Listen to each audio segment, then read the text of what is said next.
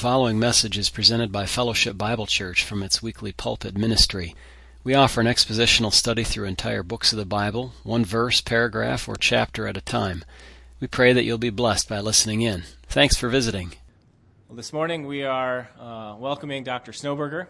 He is an associate professor of systematic theology at Detroit Baptist Theological Seminary, and he also was a student there back in the day. He has two sons, one of which we well know, our brother John, who serves as our deacon here. Also, he has a son, David, who is studying at Grove City College in Pennsylvania. We're also joined this morning by his wife, Heather, who's probably somewhere with that little grandbaby, enjoying that time. But we all welcome you, Dr. Snowberger. Please come give us the word. Thank you, Jansen. You should have a handout. If you don't have a handout, I believe Dan has them in the back, but he seems to be pretty good about distributing those. I normally don't say this because people get terrified when I say it, but this is something of a little bit of a summary here of some my dissertation work from about 12 years ago.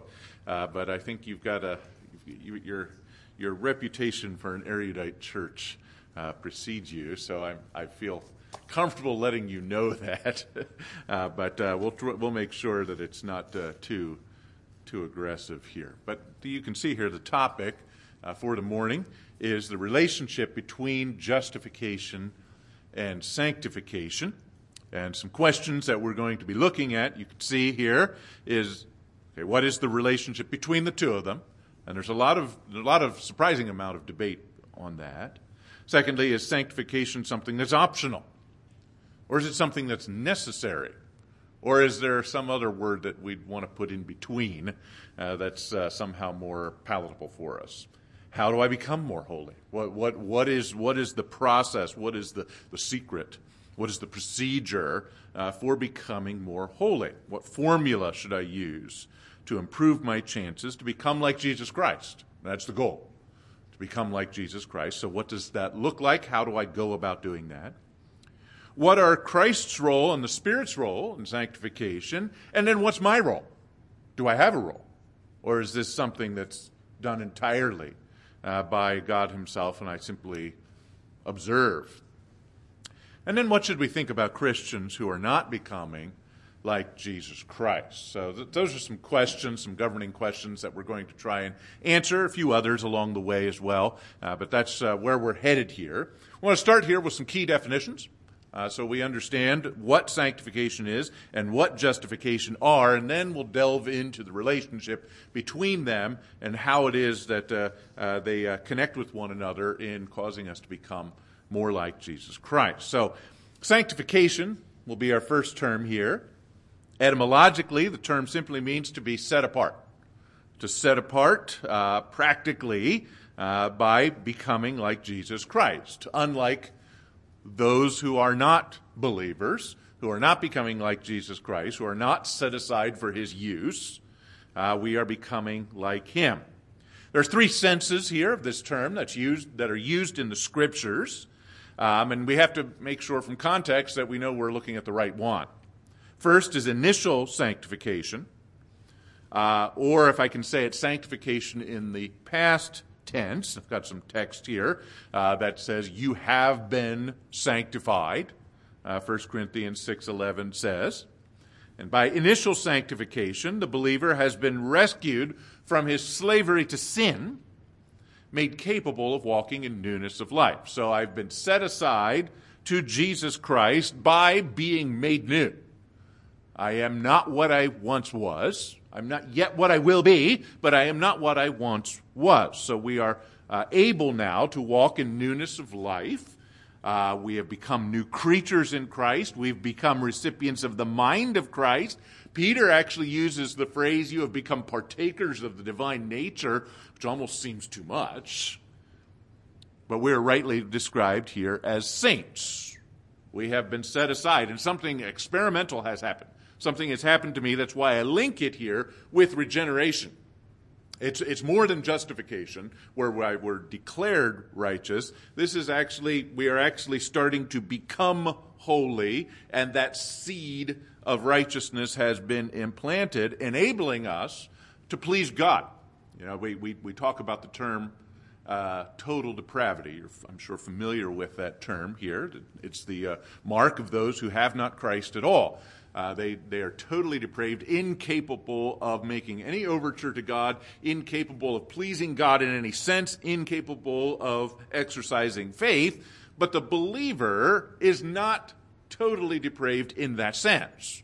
We have been rendered capable of pleasing God. We have been rendered capable of exercising faith. And so even though, as we're going to see here, sin still does, cling and grasp at us, we are not incapable of pleasing God because of the remnants of sin that remain to distract us.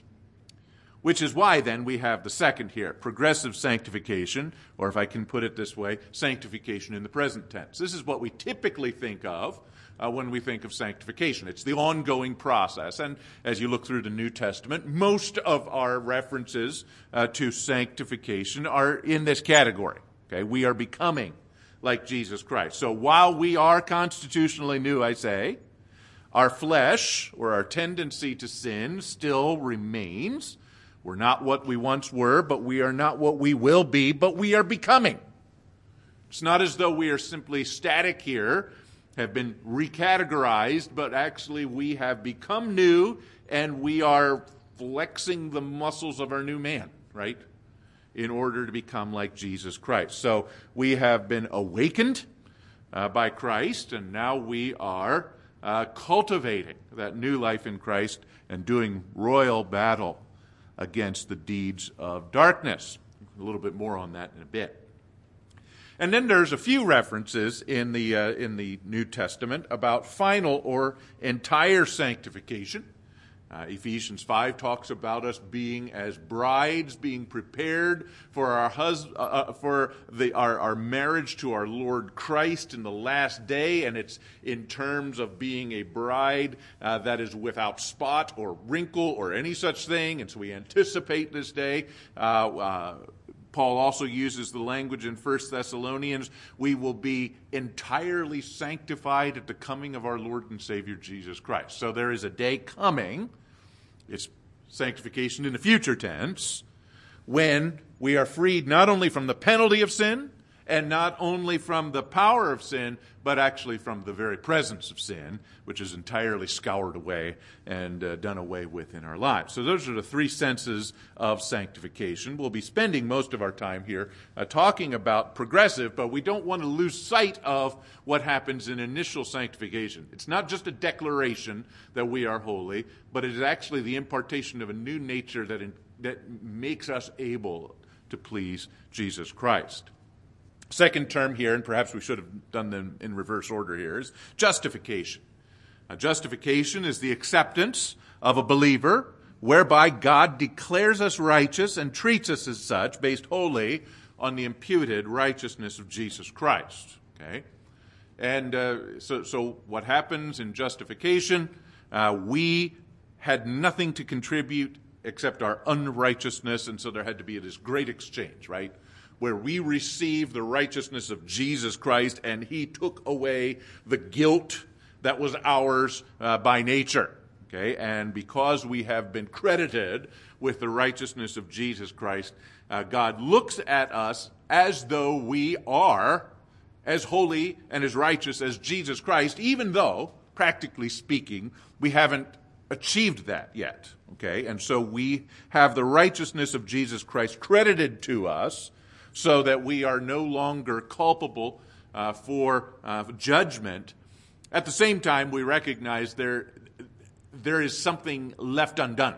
We have not yet become what we are going to be. So we are simply declared to be righteous. Martin Luther talks about this idea of being simultaneously a sinner and saint at the same time, and that's the place we find ourselves. This wretched man that Paul talks about in Romans chapter 7, who has been declared righteous, and yet there is this ongoing struggle that continues as we do battle with sin. Okay? So let's look then on the next page here as three basic models then for relating Christ's twofold work of justification and sanctification. So here we're moving to this question. How are they related? What is the connection between the two? Let's see if I can see here three basic models that are out there, and I'm going to sort of cluster a lot of variations, but cluster into three basic views. We'll start with the Roman Catholic view. Sanctification and justification are basically merged as a progressive experience. Okay, so we've tried to define earlier that justification is not an experience, but is a legal standing, but sanctification is an experience. So sanctification is an experience, justification is a legal standing. So how do they connect with one another? They're not the same thing. Well, the Roman Catholic tends to lump everything in the realm of experience. One begins one's faith journey with a preliminary justification by grace. It's a work of God that relieves, in Roman Catholic theology, the problem of original sin. So it takes care of the sin with which we were born and the sins committed up till that point. And it makes a person capable of works of the Spirit. Okay? This is distinguished from works of the flesh, which can do nothing. But works of the Spirit, then, one is capable of doing. Once one persists in these works, he can earn, in the final day, a final justification based on good works. And so you can see the model there. One is justified, and then one progresses towards a final justification by being good, by advancing in good works. Now, there's some Protestant expressions of this as well. I'm going to just tick some of these off here just because you may have been exposed to some of them, just to let you know. Norm Shepherd and Shepherdism has a sort of a quasi-Catholic feel to it. The Auburn Avenue theology. Federal Vision is one that's sort of on the radio these days. And then the New Perspective on Paul comes at that's a little bit different angle, but ultimately I think comes to the same view here of justification and sanctification. In order to stay justified and to achieve that final justification, one has to persist in holiness, or you could be initially justified and lose out. Okay? And which is, of course, in Roman Catholicism, the hook that keeps people, right? You've got to keep on doing good things in order that you might, in the last day, be finally approved by God. There is an opposite pole, which is, I'm going to call the Keswick model. That W is silent. Keswick model, where great emphasis is placed on the legal or forensic aspects of salvation. Remember, we said justification is legal, sanctification is experiential. What Roman Catholicism does is puts them both into the category of experience. Keswick does the opposite, puts them both in the category of legal. Justification is by grace alone, through faith alone. Jesus does it all. In Keswick theology, sanctification works the exact same way. By faith alone, it is received by meditating on the gospel and reminding ourselves over and over of the work of Jesus Christ. And, some of the language that is used, you get out of the way. You let go and let God, because God does it all. You don't participate. Okay, so it's just a legal thing.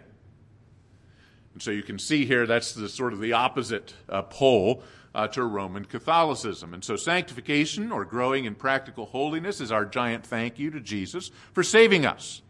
Okay, so in this model you can see here justification leads to, at least ideally, leads to holiness of life, because we're grateful to God for what He's done. But many who hold this view, as you see here, are quick to point out that sanctification, while important, logical, reasonable, is not necessary. Okay? So one can be justified and then never engage in good works and still achieve heaven. Okay, so sanctification is something that should happen, but might not. And so you can see here that I put optionally in the category here. Some of you are familiar with the name Zane Hodges, for instance. He's a figure who who taught that one may flatline and even apostatize after one has been saved and still get into heaven because he said his prayer. Okay, right? And there's a fellow, north of here who's pastors up in Midland, who says it's kind of like getting on a plane. You get on a plane, they shut the doors, you've got your ticket, they're not going to let you off until you get to your destination. No matter how hard you try, they will make sure you get to your destination. So even if you decide, I don't want to go, you'll get there whether you want to or not. Okay, so justification and sanctification are not necessarily connected. One can be justified and never advance in holiness at all. As you can see here, I'm trying to squeeze in the middle here. I don't want to make everything experiential, nor do I want to make everything forensic, but rather, in the reformational view, and as you can sort of catch from the way I'm talking here, what I think is the biblical view, justification and sanctification are two parallel results of the believer's union with Christ. Now, I call it the reformational view. I'm resisting calling it the Reformed view because it's not just a Calvinist view or something of that nature. It's really something that was held by all of the Reformers. It's, if I can put it here, the standard Protestant view. Okay, and so the view here is that there are two separate works of Christ that are accomplished on behalf of every believer. It's the double benefit of union with Christ. In fact, it's got a Latin word, the duplex beneficium of union with Christ, that was widely held by the Reformers as the two results of Christ's work. So when Christ saved us, he did two things. One, in the legal sphere, he exchanged his righteousness for our guilt, giving us the righteousness necessary to eternal life, the perfect righteousness of Jesus Christ, which we could not accomplish on our own. Okay? So Philippians 3 talks about having a righteousness which is not our own. It's the righteousness of Jesus Christ. It's the only righteousness that is good enough, great enough, grand enough, in order to satisfy the holy expectations of God. Okay, so we receive, in the legal sphere, the righteousness of Jesus Christ, giving us the necessary righteousness for life. But in the practical sphere, Christ also makes us, in the words of 2 Peter 1, partakers of the divine nature, having enabled us to escape the corruption that is in the world. Okay, so we have become new in terms of the way our very nature is, and we have escaped the power of sin and have been rendered capable of pleasing God. So one becomes holy in this model by making good use of his new nature, cultivating that new nature, indwelt by the Holy Spirit to accomplish something that before was impossible. Okay, so you're familiar with the song, Rock of Ages, cleft for me. Let me hide myself in thee. Let the water and the blood from thy riven side which flowed be of sin the double cure. Save me from its guilt and power. Actually, that's the original words. Now it's, I think, in most hymnals, it's save from wrath and make me pure. The idea is the same. So it saves from wrath and makes me pure. So the guilt is removed in the legal sphere.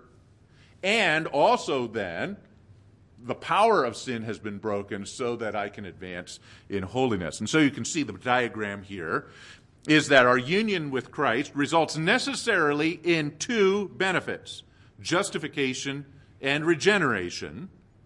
They are not causally related to each other, but they necessarily come at the same time.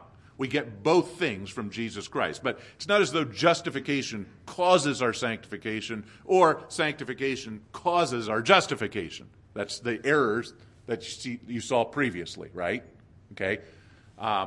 Instead, we've got two parallel benefits of union with Christ, both of which accrue to the believer and unfold alongside as two rails of a train track, right?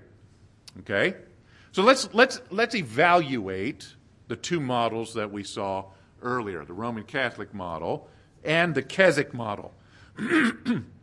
I don't know how much exposure you've had to either of these models. I find in general in Protestant churches, particularly second-generation Protestant churches, the Keswick model is probably more commonly observed. But I want to make sure that we address the original problem here, the Roman Catholic model, to which Keswick is an overreaction. Okay, what do they get right? Well, they get some things right? For the Roman Catholic, it's impossible for an unbeliever to please God on his own. God must act first in grace to start the salvation process, which becomes rather difficult when you're talking to Roman Catholic, because they'll say, yeah, I believe salvation is by grace. Okay, justification is by grace. Initially, God has to move first in his grace to save me, but sanctification is not by grace alone. That's the critical word that is missing. Justification starts with Christ, but I have to do something to complete it. Okay? Works of the law in Roman Catholicism cannot contribute to one's justification, but works of the Spirit can. Okay, so again, they will say, no, it's not because of works that I get into heaven. Well, yeah, not by works of the law, but works of the Spirit is the language that would be used in Roman Catholic life. In Roman Catholicism, justification is connected with the believer's acquisition of righteousness. This can be a little tricky here. Do I need to be perfect to get into heaven? And the answer is, actually, yeah. You do. You have to have the righteousness of Jesus Christ to get into heaven, which is why yours doesn't help, right? You have to have the righteousness of Jesus Christ to get into heaven, okay? So justification is integrally connected with our acquisition of righteousness, but the question is, how do we acquire it? In Roman Catholicism, justification does not involve righteousness imputed, but rather a righteousness infused. Okay, so God gives us a little bit of righteousness, and we run with that. And if we are successful in cultivating that over the course of years, then we can accrue enough righteousness to merit our entry into heaven. Okay? And usually there's a second chance attached to it. So if you didn't quite get enough, there can be candles lit for you. There can be indulgences bought for you, so you can make that last hump, get past that last hump here and get your way into heaven. Roman Catholics are also correct in saying that the process of life transformation begins at justification, and it is a vital response. You do need to become holy. It's something that's necessary for believers to do. But what they get wrong is in saying that this process of life transportation is not only a vital response, but something necessary to stay saved, to stay justified, or to complete their justification. So they can never say with Romans 5:1 that there is no condemnation for those who are in Christ Jesus. It's never possible to say that, because you might not make it. You might falter and lose your spot. Okay, so as you can see, the conclusion then, Roman Catholicism stresses the great importance of sanctification, integrates the doctrine with an overall theory of salvation, but does so by making justification something that is transformational, ongoing, immediate, earned, which devalues grace, diminishes Christ, and destroys the gospel. So we have to have another solution. So Keswick theology was a solution that came out of Wesleyanism. It was actually something of a massaging of Wesleyanism. Let me see if I can't give you just a little bit of history. Hopefully this doesn't bore you too much, but we'll go fast enough that you'll have to sort of keep up. Wesleyanism taught that justification and sanctification began simultaneously with what Wesley called pardoning in order to participation. This actually sounds pretty good right now. Believers will advance in holiness with extreme difficulty until they receive sanctifying grace, which is a second work of grace. Okay, so sometimes you hear of Protestant sects or groups, denominations that practice a second work of grace. So you get saved, you try to advance in holiness, but you're very unsuccessful because it's really hard. Until you receive the second work of grace, then it becomes easier. At some point in their walk, usually just before death, Wesley said, believers will receive sanctifying grace, at which time one feels that it is not they that speak, but the Spirit of their Father who speaketh in them, and whatsoever is done by their hands, the Father who is in them, he doeth the works. Okay, so you, after a lifetime of striving and failing, you achieve this perfect sanctification in which you can finally relax because God will do it all for you. Okay? Now, in 19th century American revivalism, there was an evolution of this idea of Wesleyanism. Remember, and keep in mind, Wesleyanism said that you usually strive and fail and strive and fail and strive and fail for most of your Christian life until you receive entire sanctification, usually right before death. There was this eagerness to get it more quickly, so you don't have to strive and fail the whole of your life. Okay, and so what we find here is 19th century American revivalism, and particularly Charles Finney. Charles Finney was a figure who was an evangelist, untrained, and he would go around. His circuit was in those days the American frontier, which was western New York, western Pennsylvania, and then much of Ohio. Okay, and he went around, and from all accounts, he was a very severe preacher, scared people, and they responded in droves. Many of them, they're desperate, begging for the salvation that could be theirs. But then, after about 10 years, he decides to start revisiting the places that he had been, and was just crushed to find that there was no evidence that he had ever been there. Okay, so all of these people who had converted had abandoned the faith. He was distressed by this, naturally, and he was about to quit. When a fellow by the name of Asa Mahan, who started Oberlin College, it's still there, this Asa Mahan said, well, you know, what you did wrong was that you preached the first work of grace, but not the second. Okay? So all of these people out there, they're justified, but they're not living like it because they didn't receive the second work of grace. So you need to go around and preach a second work of grace. He does so and revives his own confidence again. And so what is born here is this two-step model of revivalism. Okay? New features then here is while Wesley anticipated receiving sanctification near the end of the Christian experience, Mahan and Finney connected sanctifying grace with the beginning of the Christian experience. Okay, so you're justified. There's a period of time where you wait, where you strive and fail, but then there's a second work of grace whereby you can be vaulted into a place of sanctification. And so while Wesley viewed entire sanctification as more or less permanent thing that happens at the end of life, Finney expected it to come early, but then come and go. Phoebe Palmer is a figure that looms pretty large in this. She discovers what she calls her altar theology, derived specifically from Matthew 23, where Jesus says the altar sanctifies the gift. Okay, and so she deduced from this that there was a possibility that one could lay one's all on the altar at a finite moment in time and be entirely sanctified.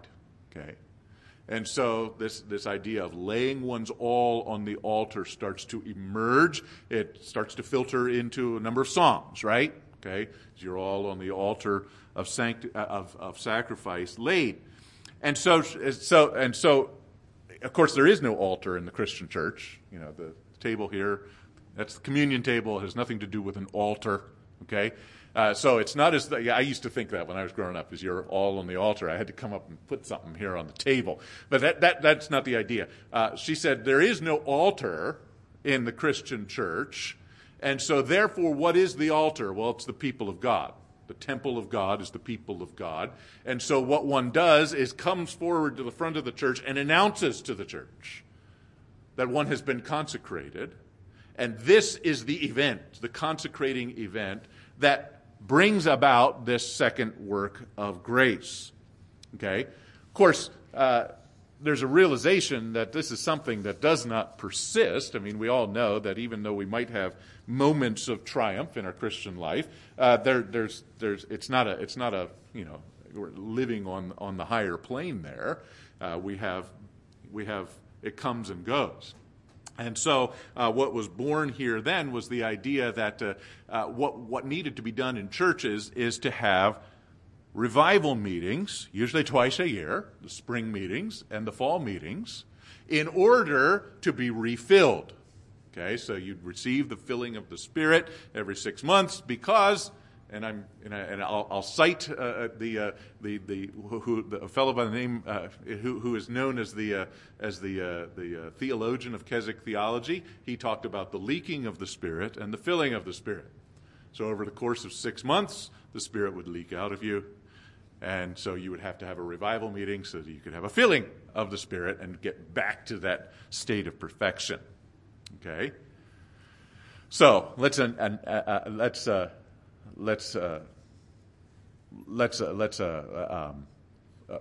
diagram there.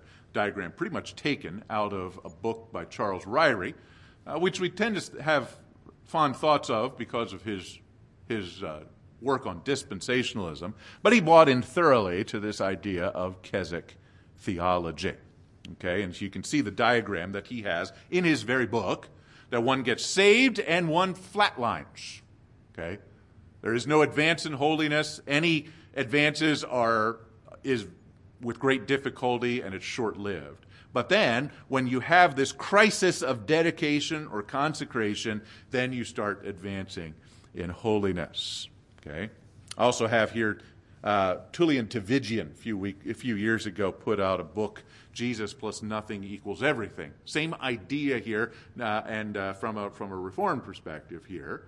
And his idea is that Jesus plus nothing equals everything in justification and sanctification. Jesus does everything, you do nothing. You don't participate in your own sanctification. Jesus does it all. Which sounds good, but is frankly wrong. So an analysis here, it does this Keswick model does take seriously the doctrine of total depravity. They're emphatic that our holiness does not contribute to our salvation, our status before God. And those who hold to this view are deeply concerned with personal holiness. Right? Even those who would say it's not necessary for one's salvation would still say this is a good idea. It's something one ought to pursue. However, these models offer no necessary connection between justification and sanctification and undercut the very holiness they're trying to promote. Practically, how this manifests here is to elevate the need for justification to an extreme and shrug off the need for sanctification. I find this is particularly in modern hymnody. We are in sort of a gospel-centered sort of world right now in terms of our evangelicalism. But take a look at the hymnody of modern hymnody of evangelicalism, and you find that the emphasis is almost entirely on justification. The gospel is justification. And what is lost here is that the gospel is also regeneration and sanctification. It's all part of the mix. Okay? And the scriptures place enormous import on personal holiness, what we're going to look at this morning in our main worship service. Okay, so faith without works is dead. Without holiness, no one will see the Lord. And most stunning of all, James says that a man is justified by works and not by faith alone. Okay, The idea here is a startling statement here in the book of James, right? What does he mean by that? We're justified by our works? No. But his point is that justification is always accompanied by regeneration, and the faith that is the grace that is alone is never alone in its product. Okay, so the works don't save us, but they are a necessary outworking of the fact that we have been united with Christ. And so second, and I've sort of said this already here, second, two-step models of sanctification minimize the enormous power of regeneration and gut sanctification of the considerable capacity for holiness that it offers. You know, once we were saved, we're given a capacity. We have the mind of Christ. Paul says in 1 Corinthians 2, we are the spirit man. We are become new creatures in Christ. And as a result, God expects us to advance in holiness and gives us great energy and power to do so. Okay? It's something that we have resident within our new natures, and we can advance in holiness. And so we find that there is all kinds of transformation that is expected and participation in that. Okay? The verbs that we're going to see here in the verbs in the verses coming up are extremely strong. We need to use all effort. We need to put to death. We need to crucify.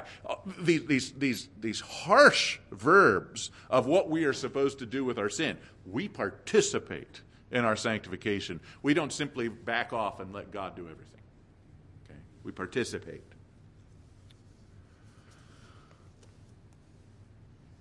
So, its conclusion here, if Romanism errs by merging justification and sanctification together such that the believer must be sanctified to earn his justification, Keswick does the opposite. It gives us a model that so divorces sanctification from justification that it guts regeneration of all of its force and effectively renders sanctification optional, which should not occur.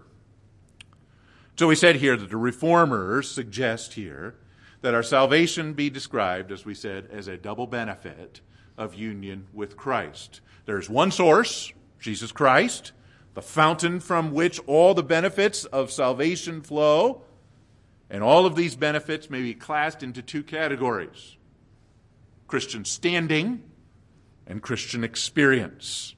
So there's the diagram again.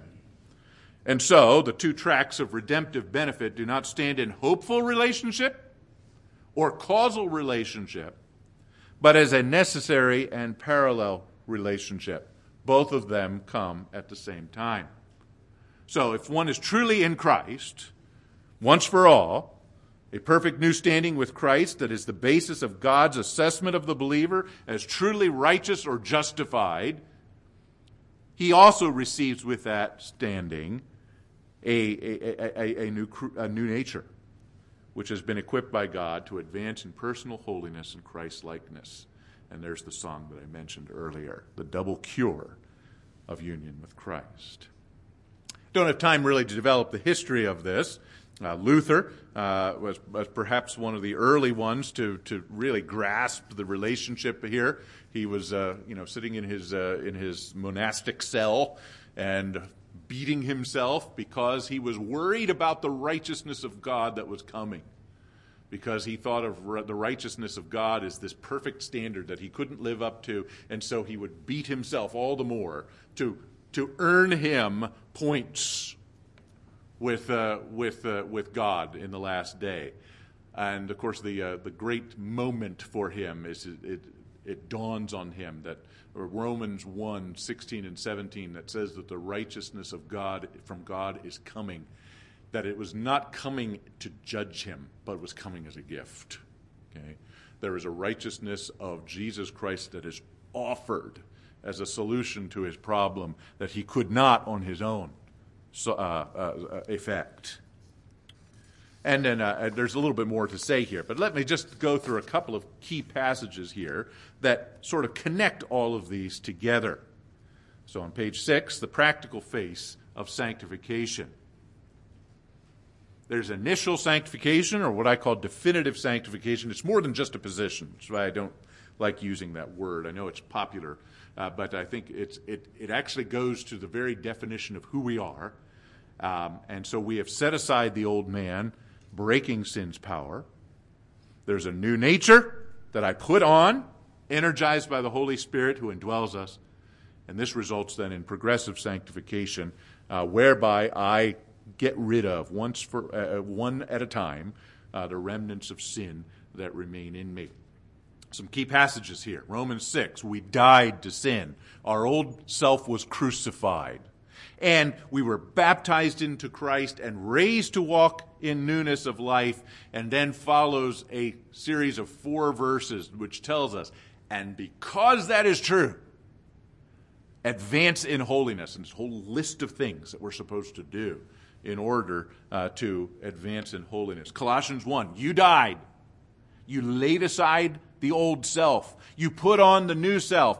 Therefore, put away lying. Put away anger. Put on forgiveness. And there's in this case, there's 13 verses of things you need to put on and put off in terms of your personal behavior, your ethics. Same thing in Ephesians 4. You took off the old self. You have been renewed and put on the new self. And then there's 8 verses. This is what you need to do now. 2 Peter 1. You escaped the corruption that is in the world by becoming a partaker of the divine nature. And so therefore, using all effort, giving all, as much energy as you can, add to your faith virtue, knowledge, temperance, and so on and so forth. These virtues that are listed there. So sanctification is a vitally important and absolutely necessary a part of the Christian life. It's as much as important to the Christian as being white is necessary of a white wall. Okay? If you are a saint, you must be saintly. When you came to Christ, you received a perfect new standing, and you became a fledgling new creature. And the newfound ability to please God with your new nature, while imperfect, cannot contribute to your salvation, still always accompanies your new standing. This reality contains not only a great promise, but a great warning. If you have been united with Christ by justification, He has also given to you a new nature, everything necessary for life and godliness. Everything you need to please Him. And that's a bracing thought as you stumble your way through your Christian life, right? But there's also a warning. If there's no evidence at all of a new nature, then this is a troubling pointer to the possibility that justification has not occurred either.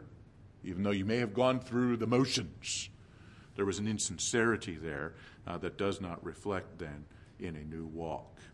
Okay? And so all of this comes together to give us, I think, a model of the relationship of justification and sanctification. I know I'm sort of at my limit of my time here, but have any questions that you might want to follow up with? I'm going to go do a sermon through a key passage on this, one that's not mentioned here in Titus chapter 2 this morning, so perhaps add a little bit of flesh to this. But any questions before we call this session over? Okay, we will see you in 13 minutes then for the worship service that starts at 10:45. Thank you.